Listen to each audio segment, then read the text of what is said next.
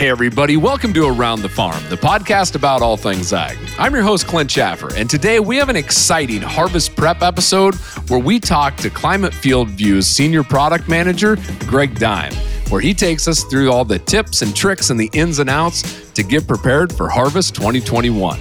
If you like the podcast, be sure to like the podcast, subscribe, and ring the bell to get notified each and every time that we push out new content. So, here we go.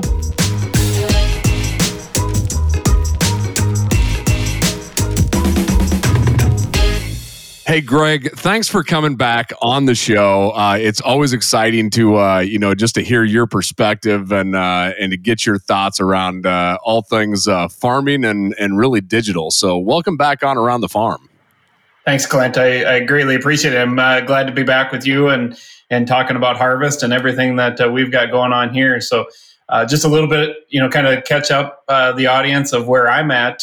So as you mentioned in the intro, I'm a senior product manager at Climate, but also got the opportunity to be closer to the family farm. So excited to be back in Iowa and have the opportunity to watch the crops from near rather than from afar.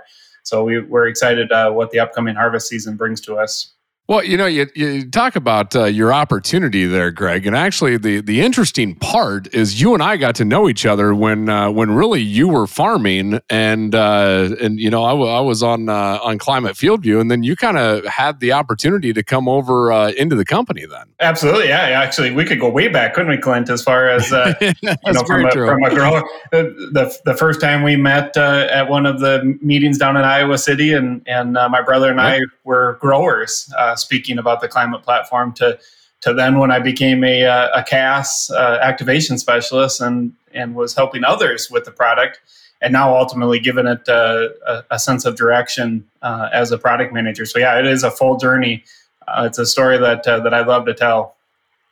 Well, I tell you what, I know I was excited when you got to come over, just for the simple fact of getting that true farmer perspective really driven into the product. I think is just a great opportunity for us to have that insight. So it's great to see you doing what you're doing. So absolutely. Well, speaking of the farming, how are things looking out on your family farm there, Greg? Clint, as many in the Midwest are struggling with some drought conditions.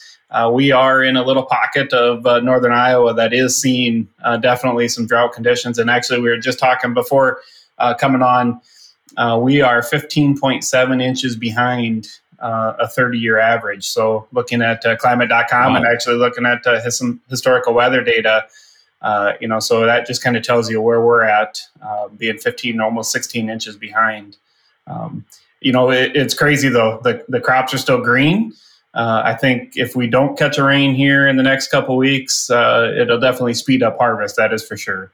Well, speaking of harvest too, what are some of the steps that you and your family, start taking in order to really just get prepped to get that combine rolling and make sure everything goes right on those first few days? I got to give that all to my brother from an equipment standpoint. My brother does a great job of keeping our equipment in top-notch condition, and it really starts from the day we finish harvest. He doesn't let the combine go into cold storage until he's gone through it and tried to get a feel for what needs to be done. So, from an equipment standpoint, my brother does a great job. But, when we look at our full operation, it's more than just equipment that we have to prepare. It's really kind of preparing your minds for what you got coming, as far as inventory control, sales. How have we been working on from a seed standpoint? Where stuff planted. So it's really a multifaceted preparation for us.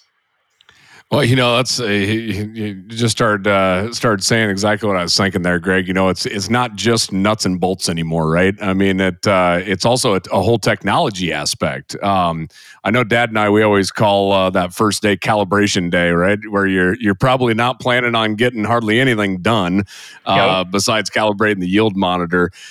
Take us through maybe some of the tips and tricks, with all the technology that you run on your operation. What are some of the tips and tricks that you utilize to get ready, not only from a yield monitor standpoint, maybe if you run a drive or a 2020 or things of that nature? Just what are some of the things that you could maybe share with us that could make lives easier? Yeah, so I'm going to speak from two sides of it because you do get the benefit of me putting on a grower's hat and as well as the product manager. So, the biggest things that, if I step back and think about, what our intent here is to provide our audience some feedback about FieldView and some best experiences leading into harvest. The feedback that I can give is, through testing and also user feedback that iOS 14.7.1 and the Cab App 10.3 and higher have proven to be a very good experience so far this late summer and headed into the harvest season. So just to kind of reiterate those numbers again, iOS 14.7.1 and Cab App 10.3 and higher is really the message that we're going to be telling going into harvest for our customers. And it's our recommendation that if you're running those versions, we expect you to have a very good experience with the app and your iPad itself. So, a little bit about that kind of talks about climate, but really, if we go back to what else do we think about heading into harvest? We talked, it's not just hardware anymore. It's you got to be ready for your data preparation. Some of the things that I guess I like to do is I make sure that automatic updates is turned off on my iPad. If our customers have been around and been through harvest seasons, they know that September is that time that Apple likes to release their next version of the app. And while there's nothing wrong with that, we just want to make sure that our customers have a good season. And so letting us get through full testing and then ultimately really get through the harvest season, and then we'll provide feedback on how did it go with the new version. So those are all things that we think about here.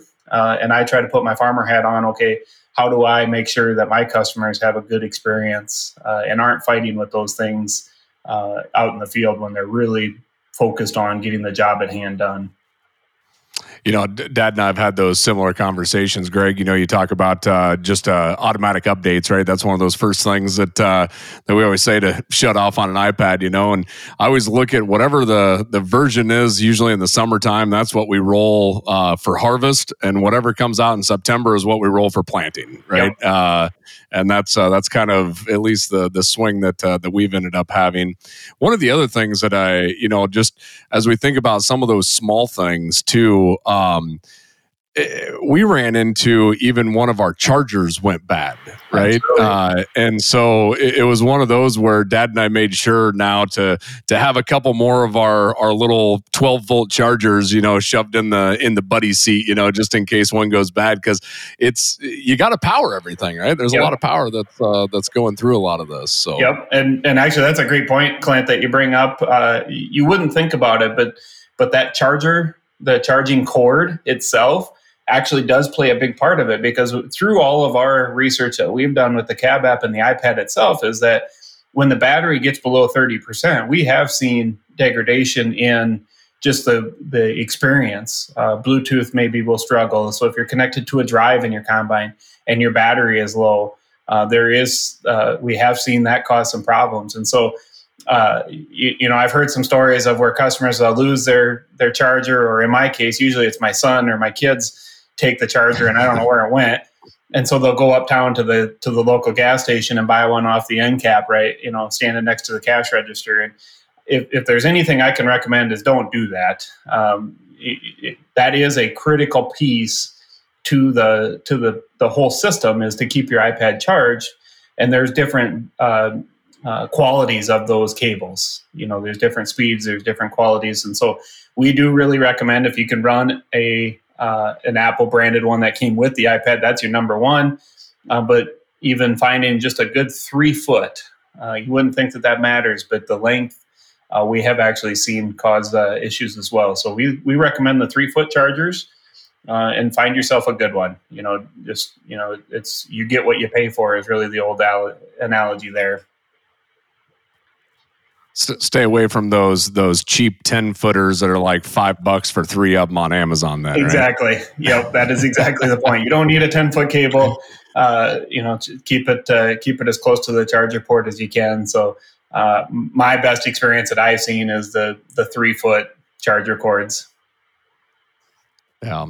Now, without getting into, I know there's a lot of different versions of iPads out here. It's amazing that, how long iPads have actually been out. I can't remember, like 2010, right? So I think we have like 11 years that these things have been out, which time has flown by so fast on that. What's your recommendation, Greg, on all the farmers that are listening out there? As we have, maybe I have a 4 or 5 year old iPad versus a 2 or 3 year old iPad. What are some of your thoughts on updating the actual hardware piece? Yeah, so I think some of that comes down to what Apple does themselves. And the first thing that I guess that I can tell our customers is, go out to climate.com and go to the Knowledge Center, go to the product support tab. And actually, if you just type in the search bar, just type iPad, it'll come up with the list. We keep track of all of the iPads on the Knowledge Center. And so it'll actually tell you the ones at the top that are expired or no longer are being updated by Apple. And that's a pretty good indicator. If Apple's not updating them, you're probably at the mercy of needing to go get a new one. And so then you scroll to the bottom and you can see what the latest versions are available. And so, they've got so many of them. Clint, you're right. I can't keep track of all of them, but luckily we've got a good list, and we work to keep that updated. So, kind of getting back to it is, if you have an iPad that no longer supports new updates from them, so there is some of the older iPads that were very popular back in the day in 2014-15 when Climate was really getting rolling, are now no longer upgradable to past iOS 12. And so that's a good indicator. If you can't go past iOS 12, then you're not going to get the latest Cab app version either from Climate. Okay. So, and if you're not getting that latest version of the Cab app, I would assume maybe compatibility starts becoming an issue, and some of those types of updates that have rolled in past that, whatever that last update is then. Absolutely, yeah. All of the bug fixes, enhancements, improvements that we've been doing over the last 18 to 24 months, are always wrapped up. Our whole recommendation is to stay current on the Cab app because there's a reason for it. We are constantly trying to improve the product and learn better about what our customers are experiencing. Well, I got to just keep sitting here asking you a couple questions, probably because, I have them myself, right? While I got you I got you in a good spot to ask you all these questions, So what is your recommendation for, you can go on and download multiple years of data to the local iPad, right? What's your recommendation at Dime Farms? To basically, how many years do you download? Are you only keeping the current year? What's the thought process there? What would you recommend us at Schaffer Farms to do? Clint, that's a great question. Actually, I was just talking internally about this the other day, and so it's funny you bring that up. And I pulled my personal iPad up. And so there's really two things to think about: is what is the iPad doing in the operation? So my personal iPad actually has 8 years of data loaded on it, and it's 106 gigabytes of data. I just happened to look it up the other day, but we have 106 gigabytes of data on my iPad just for our farming operation loaded into FieldView.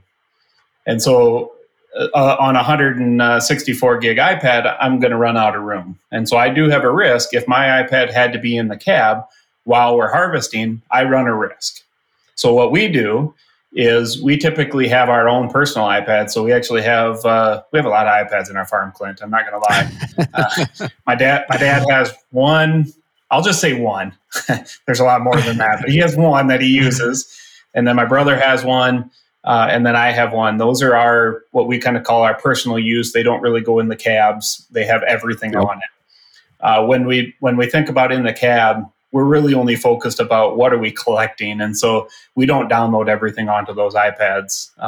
The ones that are in the cab, they're truly focused on the activity at hand, getting the job done, collecting that data, and then transmitting it up so that ultimately our personal iPads can get it.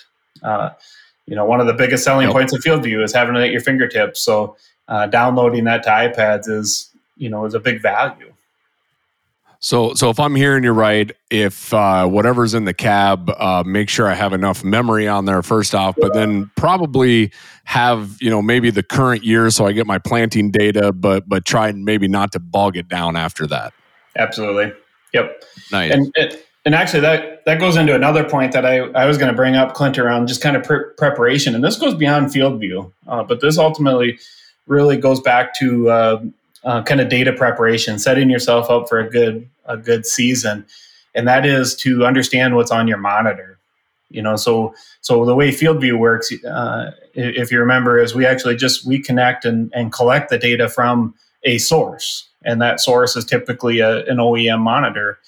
And so understanding that, having that monitor cleaned up and ready to go is also another point that I guess I would offer some advice. And this is me kind of stepping back into my farming and my consulting days around how did I help my customers have the best possible experience during harvest. And that was to make sure that, number one, it's always a good idea to back up your data before you start a new season. So back up any historical data. Even if you think you've done it, I usually do it again, just in case. I've got a drawer full of USB drives here that have way more data on them than I probably need. But I like to do that just as a safety net, right? And then clean up your monitor. Make sure you have ample room on your OEM monitor as well. And so that just makes sure that you're collecting the raw data as well. So that's a good tip that I like to give to our customers as they're preparing for harvest. I think that's a great call out, Greg. I'll share a quick story that we had that kind of lands on that. When we moved over to FieldView in our 2020 in the planter, right? That's where we were collecting everything. We kind of started to ignore our OEM monitor that was still there to do some of the planter controls, and so we weren't really changing field names or doing what we typically would have done as well as we did in years past, right? And we only did this for one season, and you'll find out quickly why. We have, of course, auto steering, right? And we have our AB lines that were stored in there. Well, being that we weren't switching our fields and keeping track of that, we ended up going in to do some replanting, and guess what? You can't find all your AB lines anymore. Oh, and so that was the only year that we probably did not do our due diligence in maintaining the OEM monitor and alongside FieldView. And this year and the years after that, we have been very specific in making sure that our data is very pure on both of those, because it's amazing what you may need to go back to, and that data integrity, I think, is just absolute key. Yep, absolutely. And I could tell stories like that as well, Clint. I think everybody goes through it. There's always those growing pains of you live and learn with digital ag, and that's part of the battle. That's where we're here to try to give it the best advice we can, to learn from our mistakes, right? So you and I get that advantage of living and learning real life, but sometimes you only get the one chance and then you regret it. So those are fun stories that we can all tell, I'm sure. Well, you've been in the digital space for a long time, both as a user and, of course, now as seeing all the internal workings, how the sausage is made per se here. What have you seen change in the rural landscape when it comes to access to good cellular service or good broadband internet? Have you seen that change a lot over the course of the last few years? Oh, absolutely. I mean, that's a whole nother conversation and episode in itself there, Clint. But, when we think about what broadband and really for us, we're in a little pocket here where cellular coverage was not great, really up until the last couple of years. And so, we've seen it evolve, but I could tell stories, Clint, of my brother that's not part of the farming operation on a day-to-day basis that lives in California. And he actually wrote a letter. I'd have to go back and look, but I want to say it was in 1998. He wrote a letter to the governor of Iowa requesting broadband internet to be brought to Sway City, Iowa, which is where our family farm is. And I remember my dad specifically saying, Brent, don't send that letter. You don't know what you're getting yourself into. And look at us now. That was in maybe 96. It might have been even before that. We go back to maybe 94. But either way, now we were talking about it as we jumped on here. I've got gigabyte internet in rural Iowa. It's opened up the doors for me to be able to do what I do. I get to have these conversations with you. I get to be part of a great company and work. But ultimately, it's unlocked the opportunity to be really close to my customers and my family farm. Well, I bring it up, Greg, because one of the things that I've seen, and we live in a rough cellular area as well, or used to. I mean, it's a lot better than what it ever was, but it never ceases to amaze me in both harvest and planting when that comes. And a lot of times I'm traveling or I'm on the road, and one of my favorite features that I will always consistently talk about is remote view, right? Yes. And it just amazes me that I can be literally anywhere, and I can pop open either my phone now that we have that access on the phone, or on my iPad, and it's just like I'm sitting right in the cab of the tractor or cab of the combine. And I just find that absolutely fascinating that we've reached that technology at this point, that all works even when Dad's in like the most remote field on our farm. Absolutely, yeah. You touched on it. Remote view is one of the most commonly used features in the cab app during harvest season. I mean, there's so many use cases around why, but just, without that connection and some of the improvements that we've done to even try to make it work better in some, maybe some less than ideal cellular connection areas, we're trying to improve that and work it the best we can with what we have. But yeah, as it gets, I mean, technology is only going to continue to grow as connectivity gets better.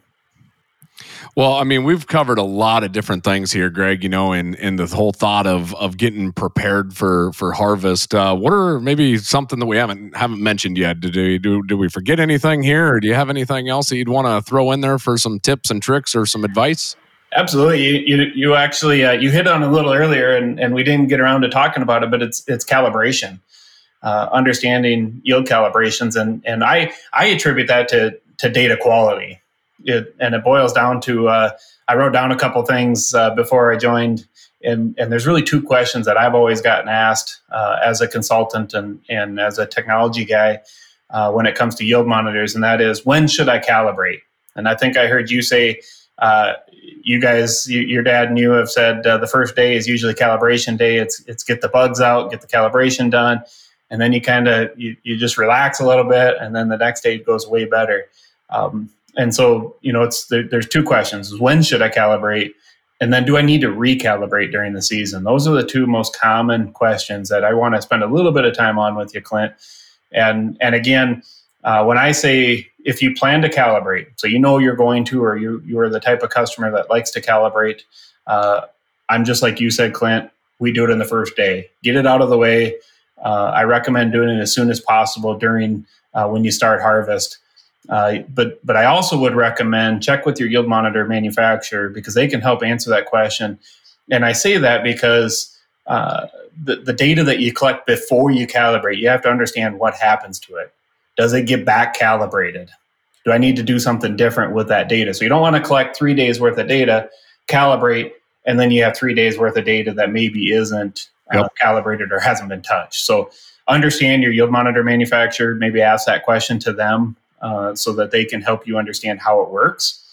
And so that's really the piece why I say do it in day one. Just get it out of the way and have it done, because then everything from that point on is calibrated and ready to go. You did mention there, on the recalibration, and that's Dad and I have always kind of toss this back and forth. We probably wait until our corn's maybe a little drier than some of the others. But if you start when your moisture is really wet, and you're going to end when it's, let's say 7, 8, 9 points drier, is there a concern on your end, Greg, that that calibration could be off on the front side and on the back side? So I'm going to ask you this question, Clint, because there's really two schools of thought around that in my mind. And that is, what level of accuracy are you looking for in your calibration?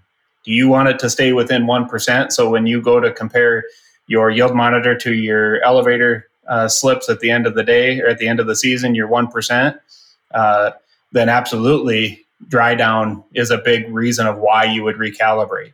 Staying ahead of the crop conditions or staying with the crop conditions is a big piece of it because it's a mechanical machine.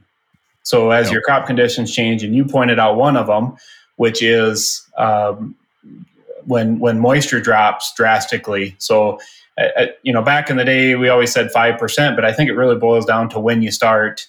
I think universities are saying you should harvest in that 24% is a good time to get started. But realistically, Mother Nature plays a hand in that. And we all think it's a good thing that it dries down in the field, right? We love to see it dry down. It's less money we have to put into the crop. But really, to get the best result out of harvesting and our data, it's to recalibrate when you notice that. The other ones to notice, and we might see it this year with areas of drought, and even in our operation, if I looked from north to south in our farms, some of our northern fields have gotten more rain than our southerns. Our test weight might fluctuate. So we may need to watch that a little bit more as we jump into some fields that maybe did get some rain. And the ones that are in the drought condition, we are a little concerned about our test weight and the kernel depth that we have on those fields. So we're going to watch it. It's something that you just have to be diligent about. But on the other side of that is, if you're not really worried about your inventory and being 100% accurate in your bushel count, then it's just let it roll. And it boils down to just watching the yield variability of the lows and the highs. It becomes relative. The actual number is relative. So there's a couple schools of thought on that. And again, I guess I still recommend work with your local precision ag rep, work with your yield monitor manufacturer. They can help you decide what's your best option for you. And when you talk about that relative, you're talking about just really seeing, trying to find those high yielding zones versus your low or high production versus low production. You're not necessarily overly concerned with the exact number as much as the variability between the two zones per se. Exactly. It's identifying those areas. And so I also attribute that to agronomic versus economic data.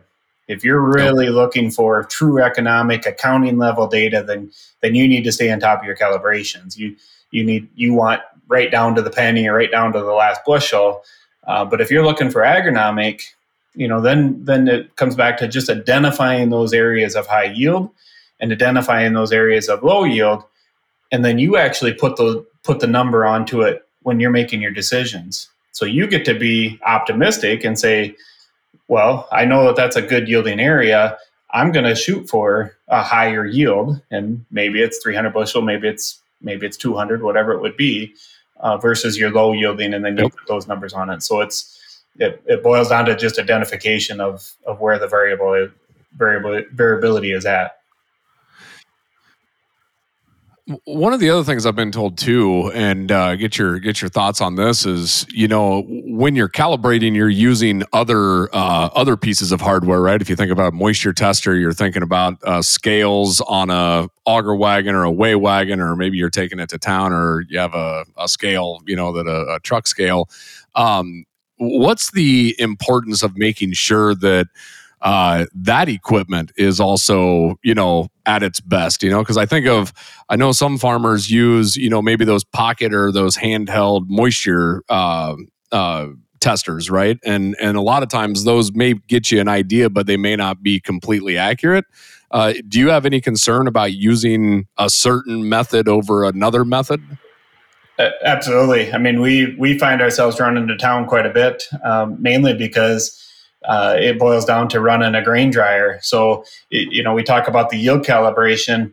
Moisture is a piece of that. If we don't have our moisture sensor calibrated, that ultimately affects our grain dryer setup and how we tweak that, which then affects our output. And if we're not drying down to what our local end user wants, then it can cost us money. And so we run a sample both out of the combine, right out of the field, and then also coming out of the dryer. We run to town and we check them both. And so, moisture is the number one. You got to set moisture before you set weight. And so you got to start there. So having a good moisture, is a very good practice to start there. When it comes to weight, again, it's relative. How accurate do you want to be? We are very particular. We have grain cart scales, and so we'll even check those. We'll load a truck and take it up to the local elevator and take our first couple loads in, just because we want to check the grain cart. And then actually we do it all season long when we're unloading the grain bin, taking the grain out. We actually use a grain cart as well as kind of a in between, just to keep the efficiency up. Oh yeah, but it's a great time to check your scale tickets then as well, and your grain cart scales. Well, I tell you what, side note, our auger cart right now is at the dealership getting scales installed for the first time on Chaffer Farm. So we're going to be incredibly excited. We've always either had a weigh wagon, which is our seed tender, which has scales on it, which that's a really big pain to try dumping into. These long augers on these combines anymore are kind of hard to dump into that little thing anymore. So we a lot of times we take it to town, but we are excited to finally get scales on the auger wagon there. So I got to bring something up there, Clint. I heard you say it. And there's a debate I saw on the internet not too long ago. Is it an auger wagon? I know I used both terms, didn't I? Yeah.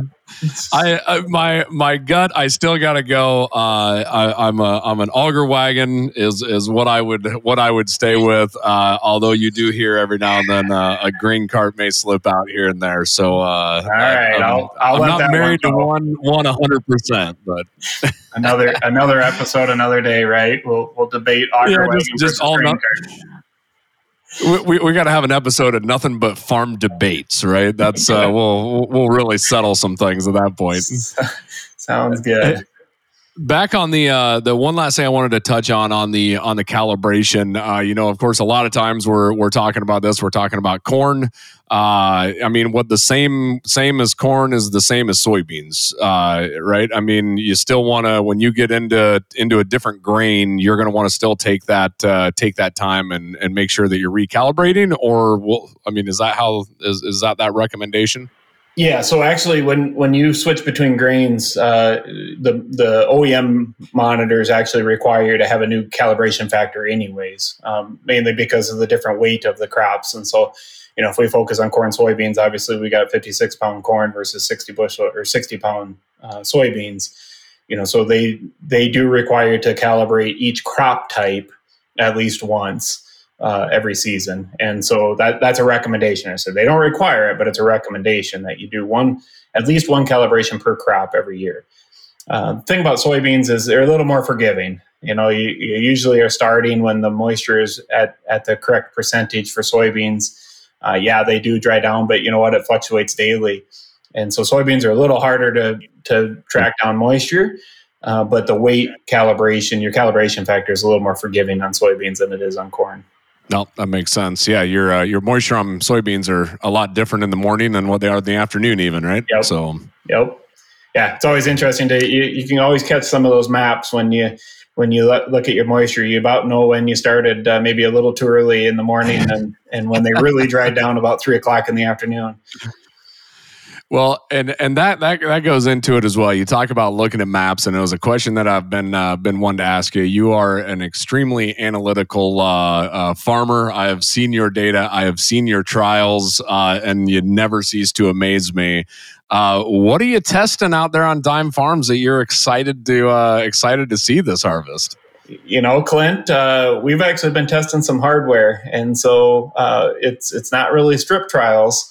But it's more so just tweaking kind of how we do some of our technology around our equipment and getting our equipment fine-tuned to maybe handle some of our farming conditions a little better. So tillage is a conversation that's been at our forefront, trying to find that ideal tillage tool that allows us speed and efficiency, but also provides us the tillage we need to warm our soils up.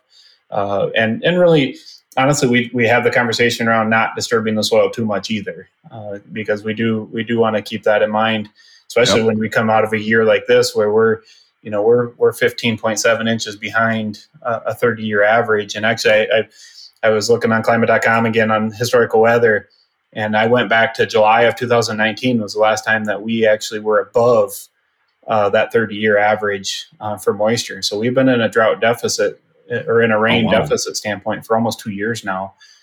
So tillage is a big piece. Planting equipment, as you know, that's always been a big piece of ours. We hang our hat on that. If we don't put it in the ground right, it really doesn't matter what you do at harvest time. So we've been focusing on planting equipment. But then the last piece that I can't speak to a lot because it's not really strip trials. It doesn't show up in a map. Is understanding the soil, is trying to learn a little bit more about what our fertility programs are and how we can make sure that we're getting the best return out of our investment when it comes to fertility. All right. Well, with that too, then I got a couple questions I'm going to throw your way here. Outside of advice and things, I just want to get your thoughts on this. What is your favorite aspect about harvest? I love this question, Clint, honestly, because there's about 3 or 4 of them that come to my mind, and I can't narrow it down to one. But the first one is Iowa State football. On a Saturday afternoon, there's nothing better than sitting in the combine cab or in a semi cab and having Iowa State football on the radio. There's not too many things better than that, Clint. So that's number one. The last chart I seen, at least on the preseason predictions, showed Iowa State being ranked higher than the Hawkeyes. So I figured that's got to at least put some joy in you there. I'm also one that I don't want to go into too confident. So we will just see. We got to get through those first 3 games of the year, and then I'll feel a little better because we just got to come out strong. That's, Hawkeyes being the 3rd game. So that's the one that matters for bragging rights. But, here's another one, Clint, that I really, my favorite thing about harvest that I'm not sure everybody thinks about, but is the smells and the sounds. The smell absolutely. Of corn going through a grain dryer and the sound of the bin fans running on a nice, crisp, cool evening. There's nothing better. I love that about harvest time and being out around, if it's my own equipment or somebody else's, is just having that awesome fall air. You'll laugh, but you just explained that, and I just got chills running through me, man. That's I couldn't agree more. That's just that true fall, right? When you start getting the sounds and the smells, that's for sure. Absolutely. All right, so is that it? Is that that's the top of the harvest right there? That is everything you can learn about harvest in 35 minutes. So, I think probably the last thing, Clint, we could add is just thinking about FieldView and where we're at. We're continuing to try to improve and provide a better experience for our customers through advice like we have given here, but also through our next releases. We've got 10.4 that'll be coming out probably right at the beginning of harvest. In some cases, we might be rolling, but we're looking for mid-September to be releasing 10.4 as the next version of Cab App. But also beyond Cab App, I can also speak to the FieldView app. They've got some things coming on the FieldView app itself. There's constantly releases coming out there. And then on the web, continue to watch the web, because that's really kind of a key focus that we want to be able to provide our customers a good experience on the web as well. So stay tuned and keep your eyes on climate.com. Well, Greg, I just want to say thank you for joining us today on the show. This conversation has been absolutely wonderful.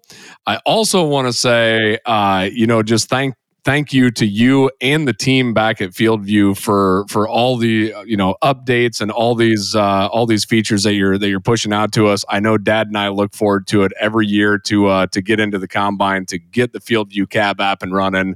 You guys are just doing a fantastic job. So hats off to you and your team. I appreciate that, Clint. Absolutely, it's definitely a team effort. Well, hopefully, maybe after harvest, maybe before planting, we can bring you back on and see what else you have up your sleeve there. I would be glad to do that anytime. Hey, we just had an awesome conversation with Greg Dime where he took us through all the ins and outs and the tips and tricks to really help us all get prepared for a successful Harvest 21. We also ask that if you like the podcast, be sure to like the podcast, subscribe, and get notified each and every time that we push out new content. And with that, we'll see you around the farm.